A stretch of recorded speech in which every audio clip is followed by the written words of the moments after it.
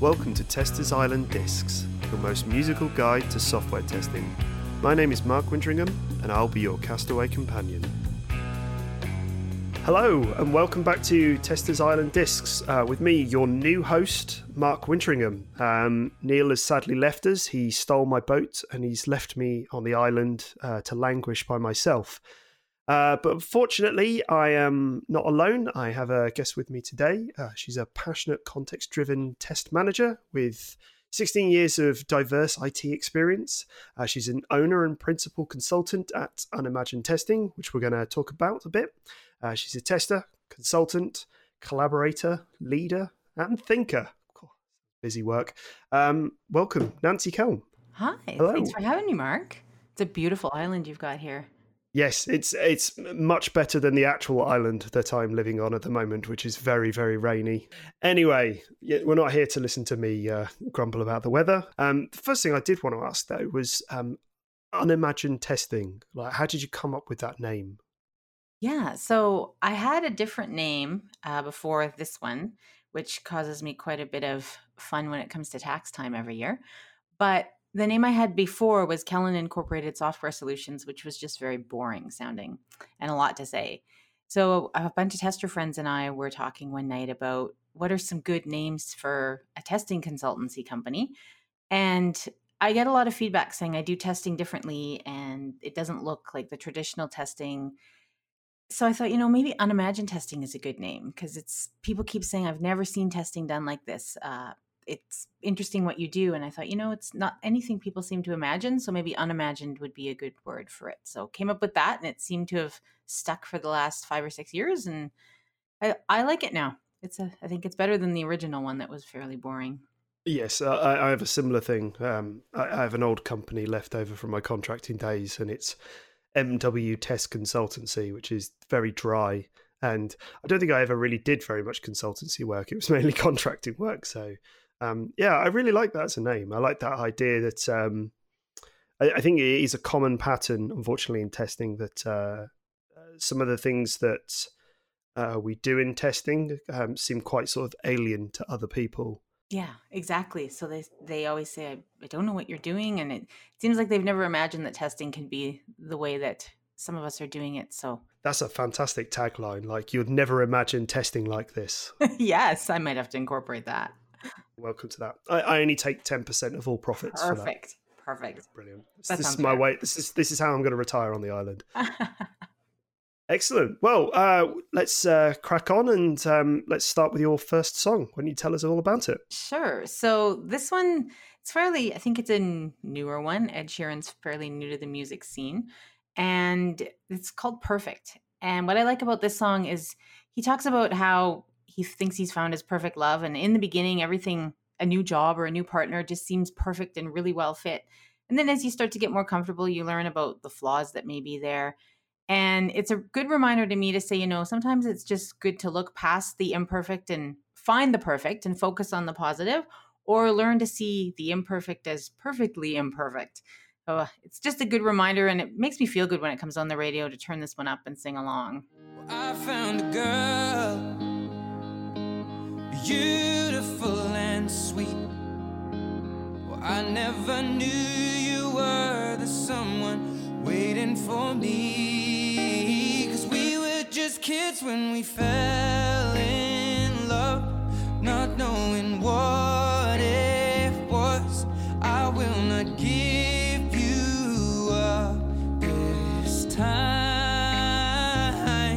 darling. That was Perfect by Ed Sheeran.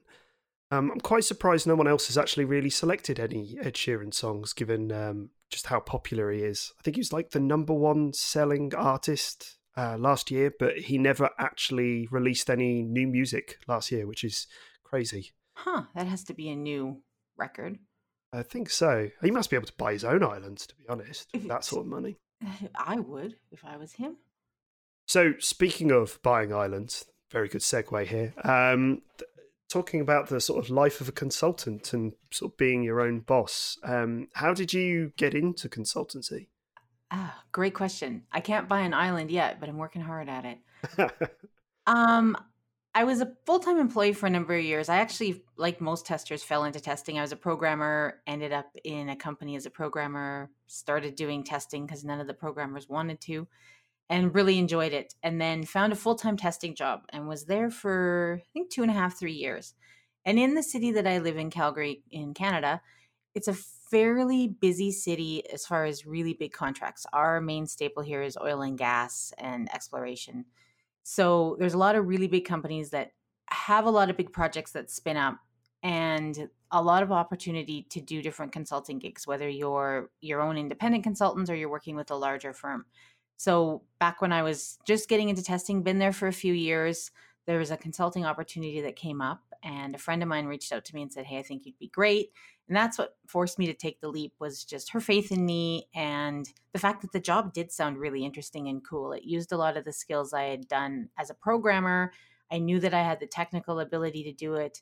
It was for electrical software replacement project. So they were replacing the software that controls the electrical grid for the province that I live in, which if we screw up, the lights would literally go out in northwestern Canada, or Western Canada, I guess, and northwestern United States. So it was a lot on the line to not mess it up. So got into that. I really enjoyed just the way it's different. You're on a project. It's usually fairly rigorously paced, interesting work. You get to learn a lot. It's really a feel of everybody jump in and help out however you can. Testing can be really looked at as positive because they want to know if there's going to be problems with it. When you work with consultants, they understand that things are messy and don't go smoothly. So oftentimes they'll look to the testing team to be that beacon to shine on where the issues are going to be so that they can have a more successful release. Unlike some companies that just feel like, well, testing's a necessary evil. The auditors say we have to have it, therefore we have a team. So I found I got that better mix of interest, lots of fast-paced stuff, lots of different interesting work.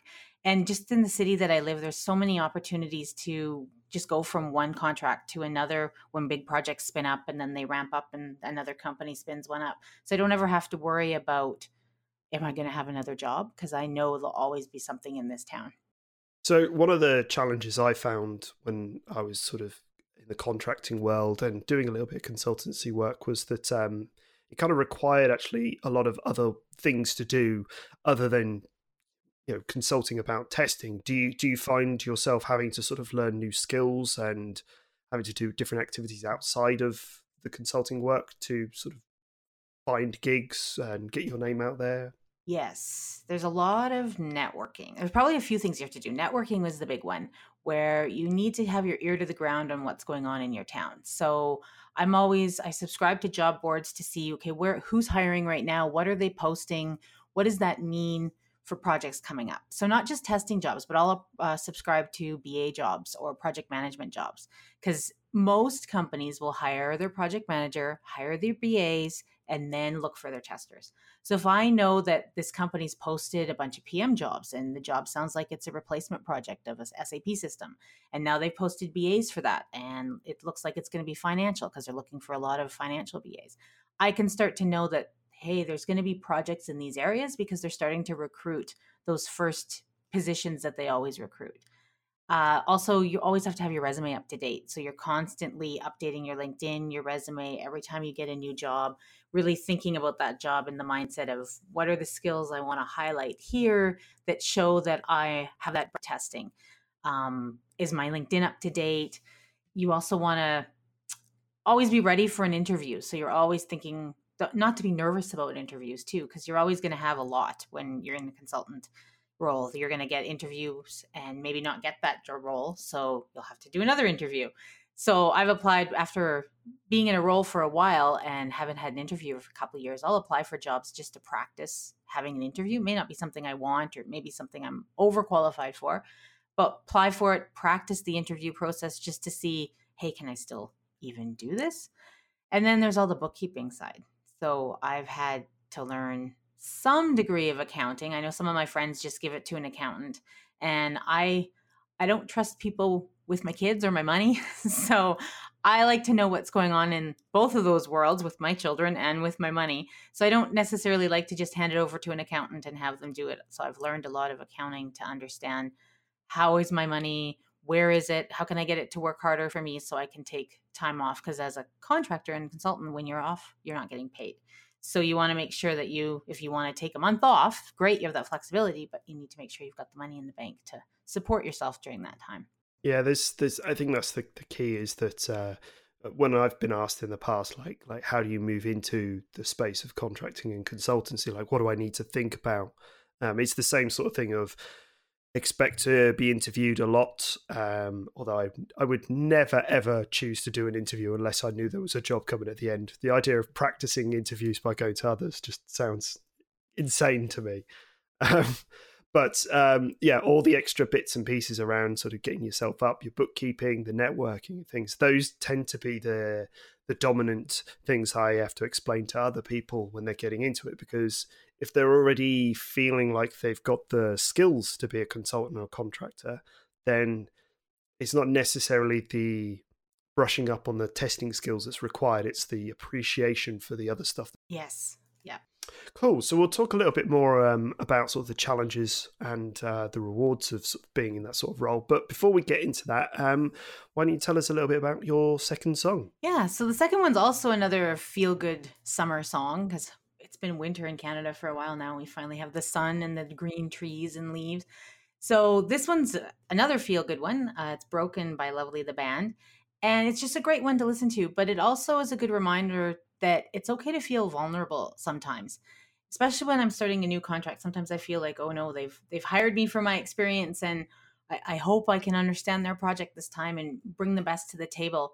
And every once in a while they'll throw a curveball at me, and I feel like, oh my gosh, I don't know that I can handle that. I doubt my skills. And at first it started to scare me and kind of just, I guess, make me worry, am I going to be good enough? But this song reminds me that, we all have flaws, and even the projects that we're on are flawed. There's no perfect project, and we don't all have our shit together all the time. So it's a good reminder to just say, you know what, everybody, we're all struggling in this together, whether it's a crazy project that we're on or just even through life. And we may not always have all the answers, but you've got great support around you. Even with the testing community, I can always go to Twitter and put out a question there and get answers. In fact, I pinged Mark Tomlinson the other day about some performance testing questions because my latest client's throwing some performance testing stuff at me. And that's definitely not my space, but I know great guys that I can reach out to in the industry and great ladies too that I can just ping and go, hey girls, I've got this challenge, help me out, and get great ideas. So this is just the song that reminds me, we all have support out there and we can turn to somebody if we've got questions we can't answer. I like that you're broken like me. Maybe that makes me a fool. I like that you're lonely like me. I could be lonely with you. I met you late night at a party. Some trust fund babies, Brooklyn loft by the bathroom. You said let's talk, but my confidence is wearing on. Well, these are my people, these are my friends. She grabbed my face and that's when she said. That was Broken by Lovely the Band. So we've been talking a bit about consultancy / contracting. What do you think let's talk about some of the good stuff first. What do you like? What do you think the rewards are for moving into this sort of role? So the big reward I get is I like to have experiences and then reflect on them and see what I can learn from each of them. So if I stay in a job, after about 2-3 years, I kind of feel like there's nothing left there for me unless there's a huge reorg or a big promotion or opportunity. It becomes just the daily grind. You go in, you do the same thing every day, you come home. So I get bored. Where with contracting and consulting, it's always different. You may be like, my current contract is 4 months. So I'm going to get into this. I'm going to learn all about it. And then after 4 months, that's it. I set that aside and I have freedom and space to get into the next thing. I find as we get older and as adults, as we age, we take on more and more, and it's hard to drop stuff. Like I often hear people in their 30s and 40s saying, I just can't say no. I just keep picking up more and more and more. So it's hard to create space to jump into something new with your full attention, because we seem to just add little bits and keep all the other bits with us and just try to add more onto our plate. Where if you're contracting and consulting, you get to finish a project and you set it aside and you walk away, and now you have all this beautiful space to do something else. Whether you decide, I'm going to take a break and just focus on travel, or I'm going to take a break and spend the summer with the kids, or I'm going to start a new job and I don't have the wrap up or the finishing of this last one because this is brand new and I've got space to start something new. So that's probably the biggest reward, is just the space to try something new, and then all of that reflection and learning. So as I go to the next role, I can say, okay, in the last one I did this and this piece will work. And 2 years ago at this job, I had this piece and that piece will work. And you get to take all these different tools that you have in your toolbox and combine them in new and interesting ways to come up with something different for whatever role you're on. Or you're lucky and you pull something out of the toolbox and you go, what, this is pretty much going to work again. I don't have to do much other than change a couple of things, and I've got it all built. Sometimes that'll happen. I found that doesn't happen a lot. I'm usually always tweaking it or combining ideas. But this last one, I've been able to pull a few out that have been fairly straightforward and been able to reuse almost in their entirety, which has been a nice break from having to try and build something each time. How do you counter the sort of the cognitive bias of coming in with those sort of those assumptions, those experiences, trying to sort of apply a square peg to a round hole? That's where, and I've caught myself doing that. I'll open a template that I've used before, and like a PowerPoint presentation, and there'll be 7 slides, and I'll get to the 4th slide and realize, what, you've just, instead of changing it, you've just deleted the old content and filled in the new. And a few of these don't even make sense for this role. So I think it's that constant reminder to go, even though I've got an old defect management template that this company doesn't have a defect management process, I can just give them this one. You really need to look around and go, wait a minute, what are they doing here? Does it make sense? That's the thing I'm working on right now, is they don't have a good defect management system in place. In the last company, we only had priority, not severity for defects. So I thought, I'll just get them to drop severity. Then I don't have to add it to my document. But when I started to talk to their testing team, I realized, they actually do need severity, and they use priority and severity different than what I would have used in the previous company. So I'm going to have to change the definitions, because it's not going to fit for this client, and put severity back in, because that is something that they need here. So I think it's just that constant remembering to look up, not just focus on, I've got all these tools in my toolkit and I can use a hammer when I need a screwdriver. Yeah, it probably will work. It's not going to be pretty. So try it. If it starts to look like it doesn't fit, back up and take a step back and go, okay, look up, look around me, go, yeah, I'm going to need to change something here. So just always being, I guess, situationally aware. Is it going to work, or are you just looking for a quick shortcut? And that's the key to sort of context-driven testing, isn't it? It's the appreciation of the context around you. And it might be just those subtle differences are the things that can be quite telling at times. Yeah. And it's pulling stuff out of your toolbox and going, what have I got here that'll fit? And the great part is when you clean up your tools after the job is done, to go, look at these new ones I've acquired now that I can add to the toolbox for the next thing. I really like the idea of the toolbox as well. I think a lot of testers don't really appreciate that they have this toolbox. And typically because of the sort of space that I work in around automation, toolbox tends to mean like actual literal testing tools. But the idea of sort of processes, ways of identifying sort of different roles, ways of appreciating the dynamics of a team. I think all of those are equally as important and don't really get the sort of love that they should have. Yeah, and sometimes it's just not reinventing the wheel. Like this client that I have now said we want definitions for all the different testing types. So of course I know them in my head, so I start writing them out, and I get to the second one and I'm just struggling over it. How do I want to word this and what's going to make the most sense? And then I realize, I've done this before. I have lists of all of these definitions. Let me pull some of them out, because I know they've got great language around how I've described it in the past. And I've already wordsmithed it and put that extra effort in to make sure I've spelt everything right and the grammar's there and it's clearly communicated. let me start from there rather than reinventing the wheel with a whole new list. And it's worth sort of, we've talked about the positives, but without turning this into a 3-hour therapy session, what would you say some of the negatives are of being in those sort of roles? Well, I mean, and I'm going to go with kind of how I'm feeling right now. It's when you start, it's always that like forming, storming, norming, and I probably missed one.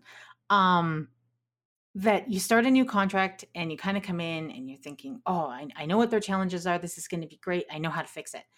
And then I forget that when I started the last contract, my clients were in a space where they sort of understood testing. They weren't really sure. Of course, I'm going to do testing that's going to look somewhat differently that they may be familiar with. So there's that whole education process of, why do I do context-driven testing? How does it look different than traditional testing looks? Why is it important to test your software with open eyes and testers that understand the system rather than just hiring a bunch of new testers off the street, especially for more complicated software where they're going to write tests based on requirements and then somebody that doesn't understand the software is going to run them? Why is that bad?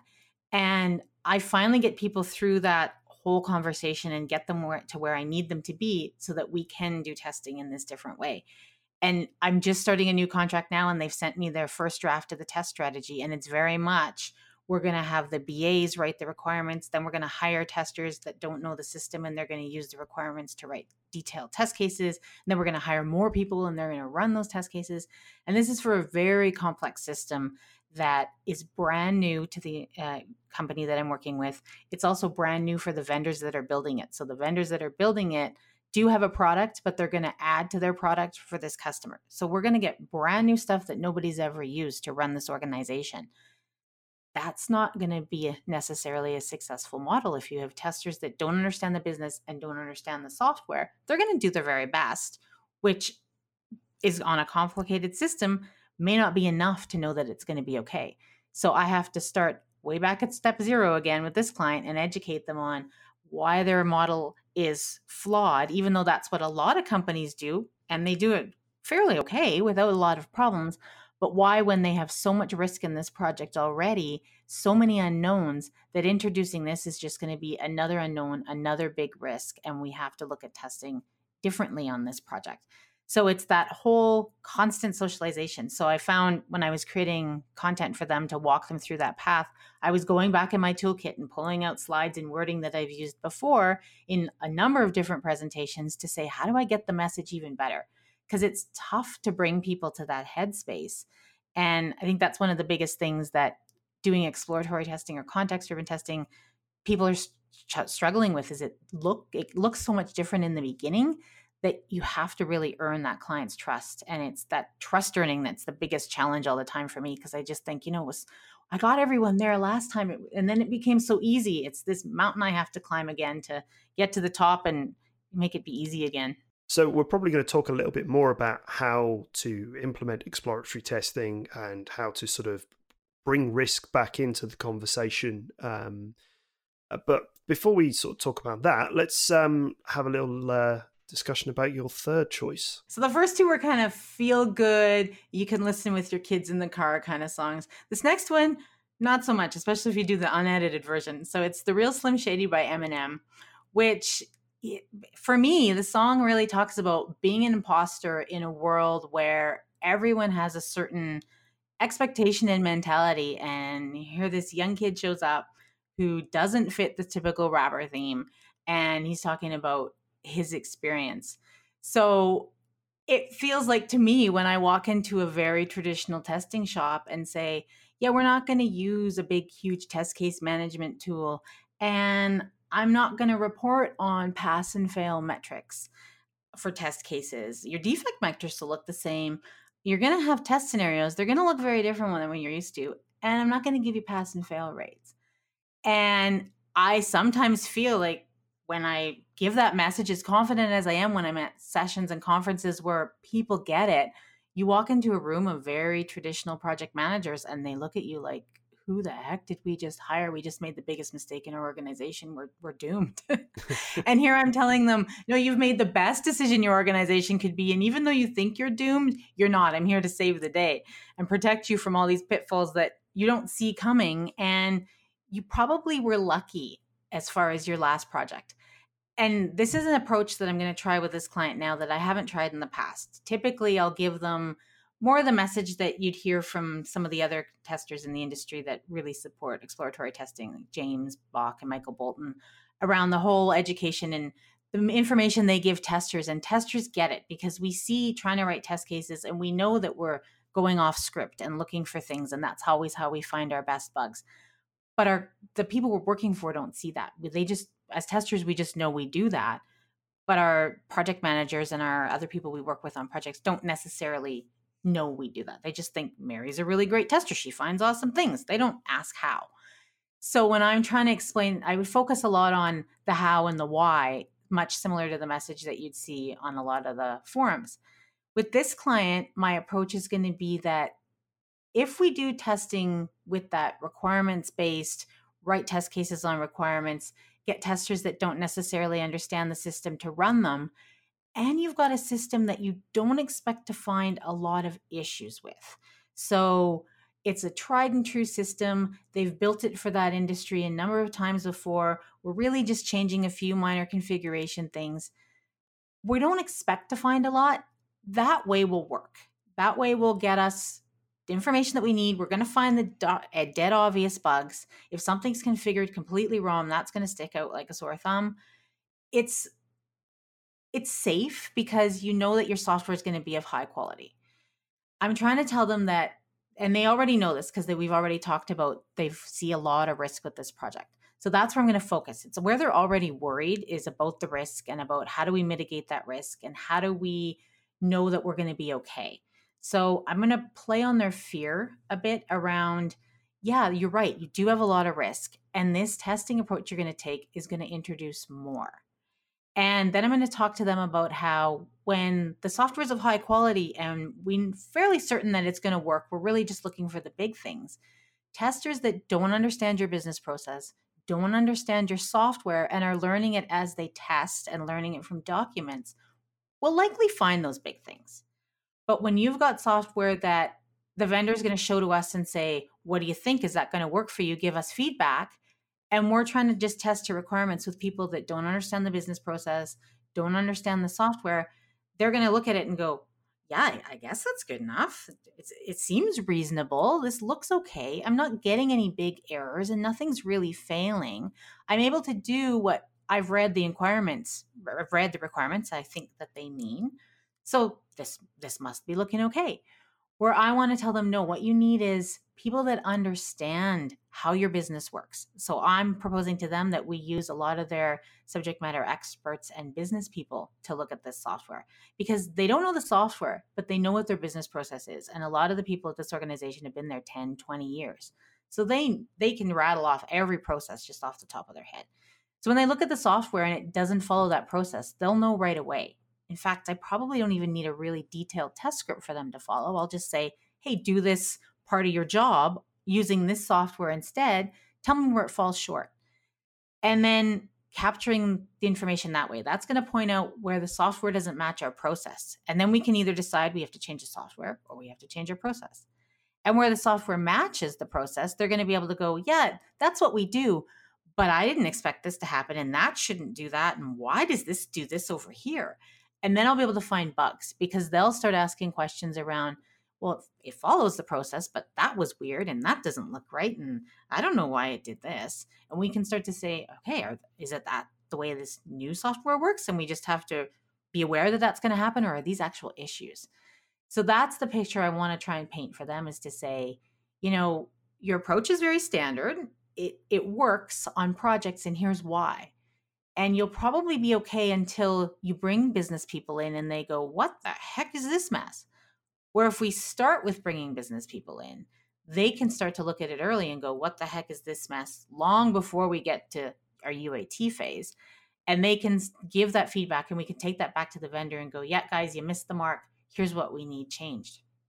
So that's this approach. I have yet to see if it's going to work. I have that meeting this week and we'll see what they think. I didn't realize M&M could inspire so much thought on software testing before, but Yeah. I think that everyone will get a lot of value out of that. So let's have a little listen. Dress like me, walk, talk, and act like me. It just might be the next best thing, but not quite me. I'm Slim Shady, yes, I'm the real Shady. All you other Slim Shadys are just imitating. So won't the real Slim Shady please stand up? Please stand up, please stand up. Cause I'm Slim Shady, yes, I'm the real Shady. All you other Slim Shadys are just imitating. So won't the real Slim Shady please stand up?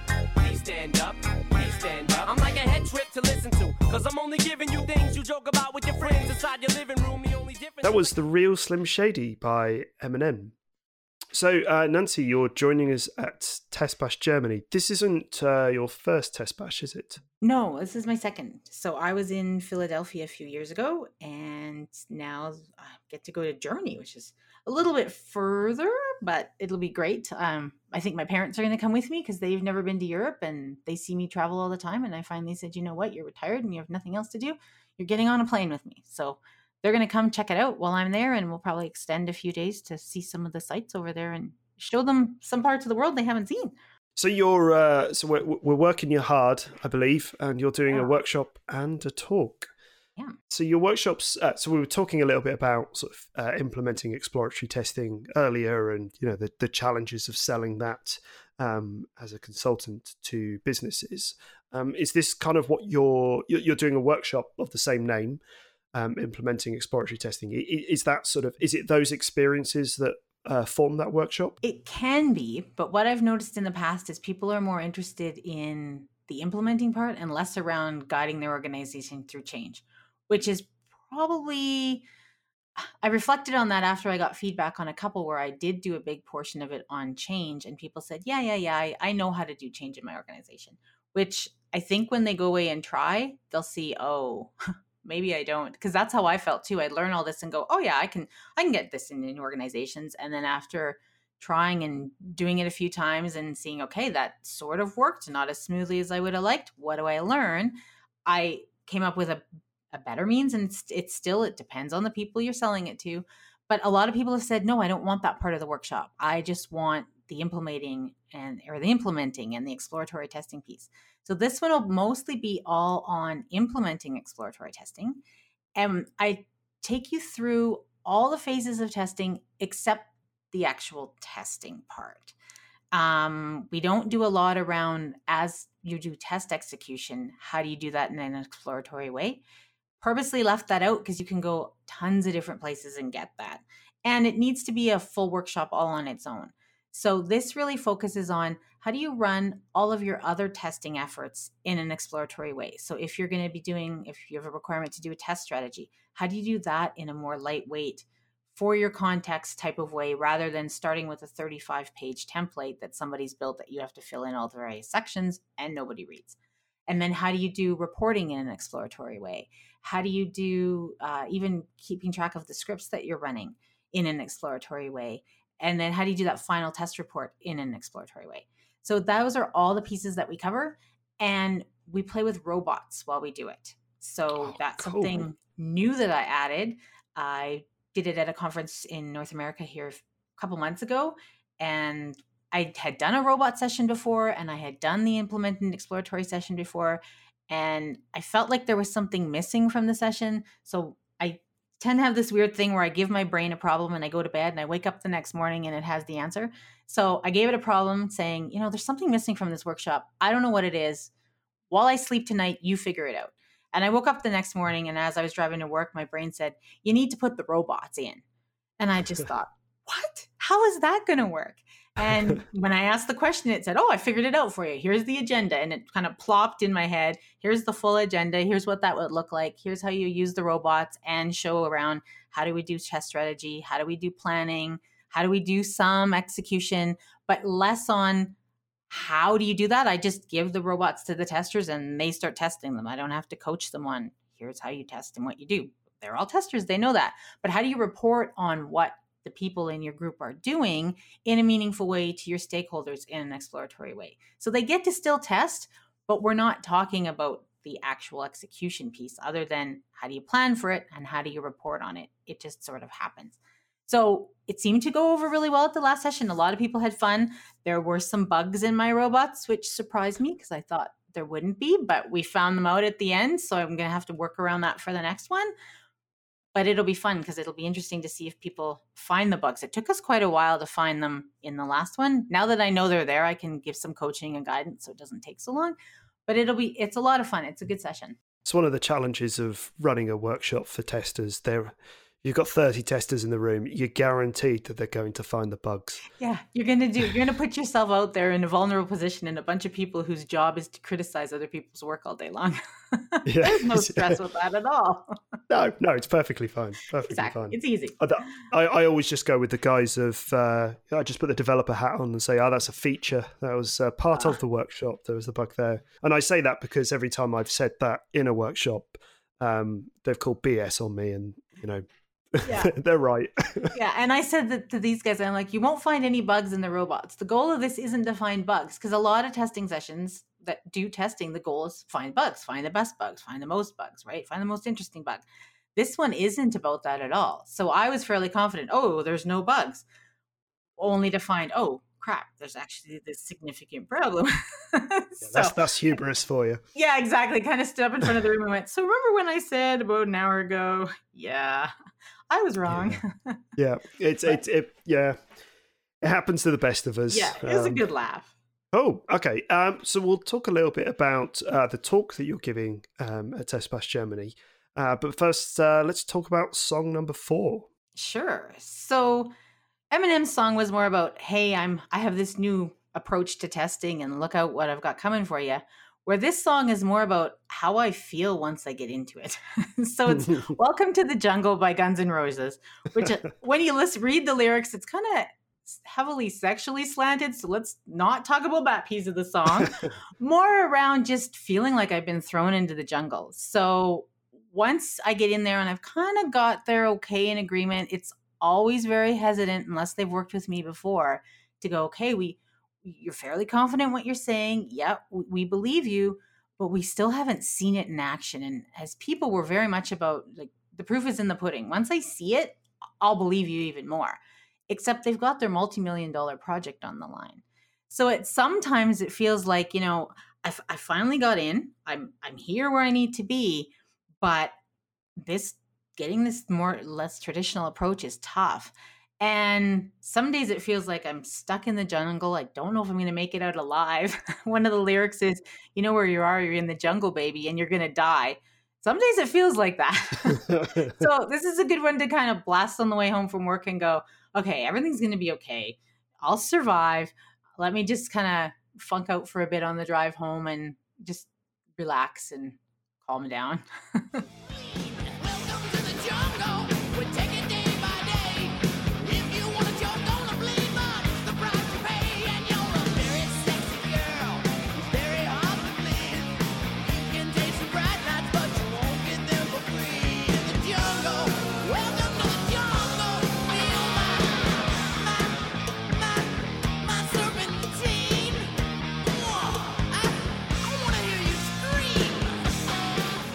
That was Welcome to the Jungle by Guns N' Roses. So, as mentioned, you'll be also giving a talk, qualitative risk-based test reporting, which is, I'm not going to lie, a bit of a mouthful. Yes. Can you tell us a bit about it? Yeah. So, like I said before, I don't give test metrics in this many tests passed, this many tests failed. So I have to give people something else instead, because they still want to know how testing went. So what I've started to do is I use more of a qualitative approach. So I put together a dashboard and if you Google low-tech dashboard, that'll give you an idea of what it looks like. I've added a few more columns based on whatever client and whatever they need, but that's basically the concept of it is a low-tech dashboard. And it asks the question, we break down the application in areas that the business cares about. So that can look different depending on what project I'm on. And I find the testers that are testing that space, and we talk about how they feel about the software. What are they seeing? And if I'm using business people who may not know the answer to that question, because it's kind of a funny question, right? I'm asking your opinion on something you're not necessarily comfortable critiquing. I'll phrase the question in this way. I'll say to them, if we went live tomorrow, would you give me a thumbs up, a thumbs down, or kind of a meh, I'm not so sure? And if they go, oh, definitely a thumbs down, there's no way we could go live tomorrow. My next question is, okay, why not? Because that tells me, what are they worried about? Where are they seeing issues? Where are things not going well? Sometimes the answer is, oh, we can't go live tomorrow because I've barely looked at this. And what I've seen, I'm nervous about. I don't know why I'm nervous yet because I need more time. Okay, great. You need to gather more information. Or they'll say, no way, that doesn't work at all. And here's why. Great, now we have bugs. And if they're not already in the system, let's get them in the system. Or they'll say, it's not too bad. It's looking better. I'd say, yeah, okay, hesitantly, but yeah, we could make it work tomorrow. And I'm not trying to move the release date up. I'm trying to get information from the people that know the software on what's their opinion. And I found that the number of tests passing and failing don't always give me that, especially when I have 90% passing and 10% failing. It sounds like we're doing quite well. But I had a project where we were exactly at those numbers. But when you ask the question, could we go live on Friday? The absolute answer was absolutely not. We will not be able to run this company if we dare do that. So I noticed that on rescue projects that I was in, we cared less about the numbers and more about, how do people feel? Are they concerned? Do they feel they're ready for this to go live? That was the more valuable metric. So I figured out a way over the last few years, how do I run a project on that metric rather than the pass or fail ones? So this session gives you some context as to why we should do this, and then shows a lot of great examples on how do you do that in the organizations you're in. So you're essentially kind of soliciting, was soliciting the right word? But soliciting emotions from the people who make the decisions and using that as a gauge for risk. Yes. I think it's interesting with risk because myself and other people who are running workshops, we talk about risk quite a lot, but it seems to be a word that's sort of disappeared quite a lot in actual sort of day-to-day testing, and it feels very sort of underused. Like, what can we do to sort of promote thinking around risk in teams again? So a lot of my stuff focuses heavily on risk. So when we start to think about the scenarios that we're going to run, I ask the testers or the business people, depending who's testing, to say, for every scenario you've thought of, what's the business risk? So if this scenario doesn't work, what will that mean to the organization? And is that high, medium, or low? For instance, if I can't book a flight on an airline web page, that's probably a high risk to the business that we can't generate revenue. But if I'm trying to track my flight, probably lower risk. You could have lots of options for tracking flights. If the web page doesn't work for that, you have other options, and it's not bringing in revenue. So lower risk. I also look at risk in technical terms, and I ask the testers and my technical team to help with this one.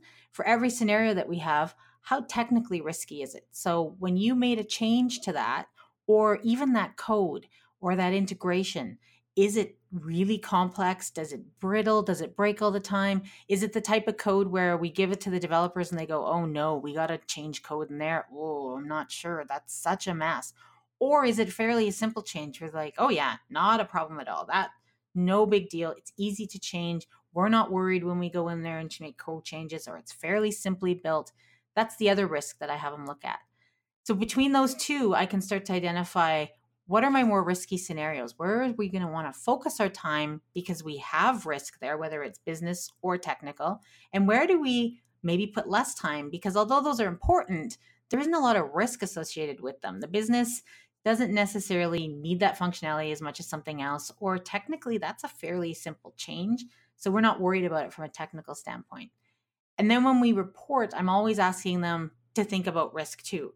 So if you find an issue, or even when I'm asking them, how do you feel about things?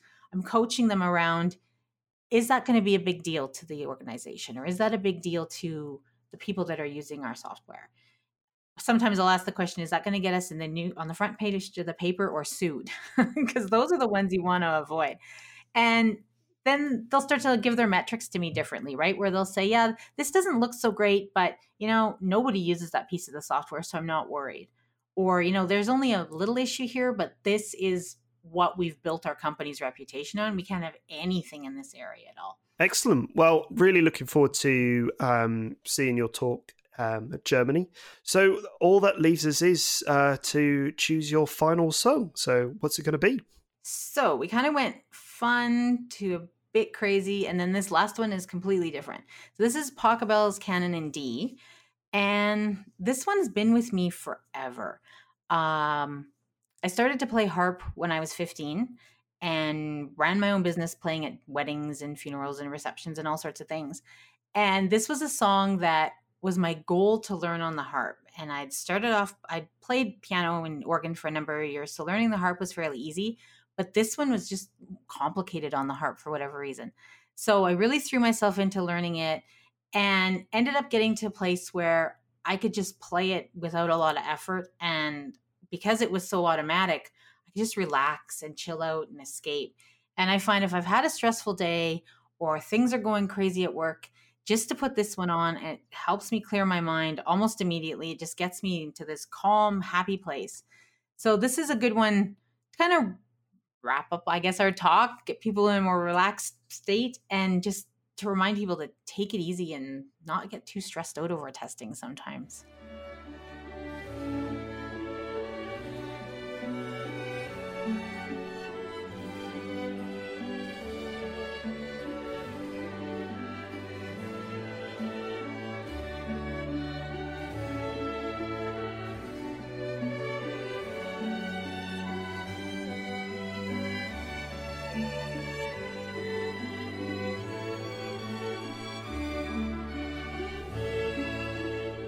So that was Canon in D by Johann Pachelbel, which will be a nice addition to the Spotify playlist. A nice sort of relaxing lull maybe in the middle if people are listening to it on random.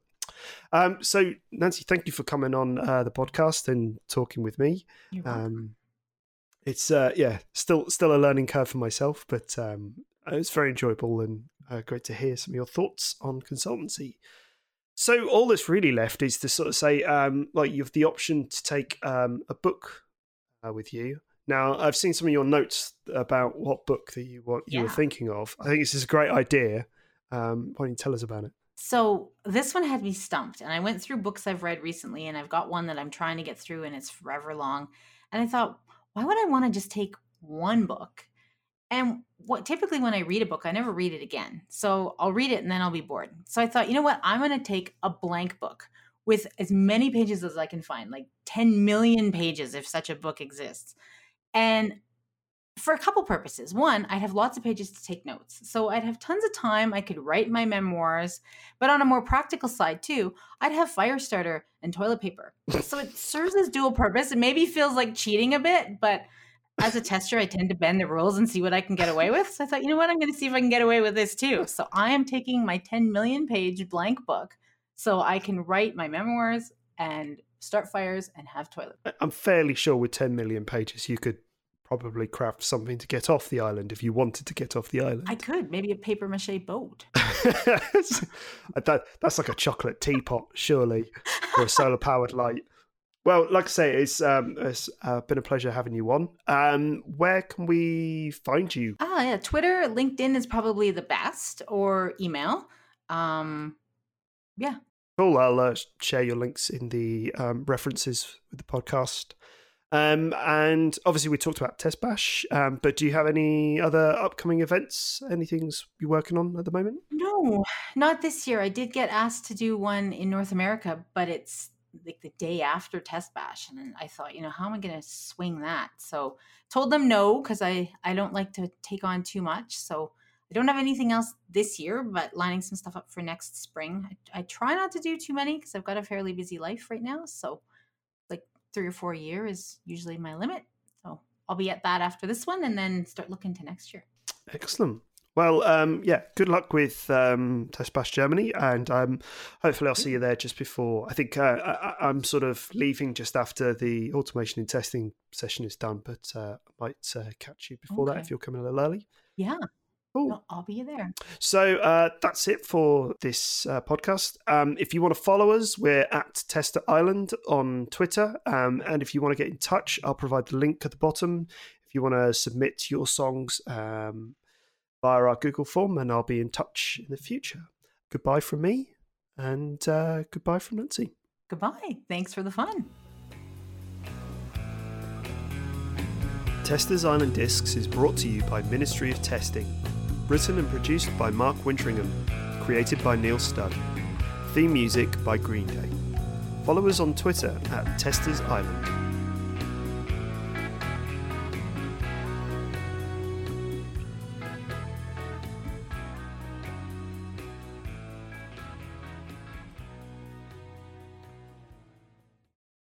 Well, one thing that kind of backfires on you is that all the books get added to Goodreads to share with our listeners. This does mean now you have to write a memoir so that we can put it onto Goodreads. So we expect that within the year.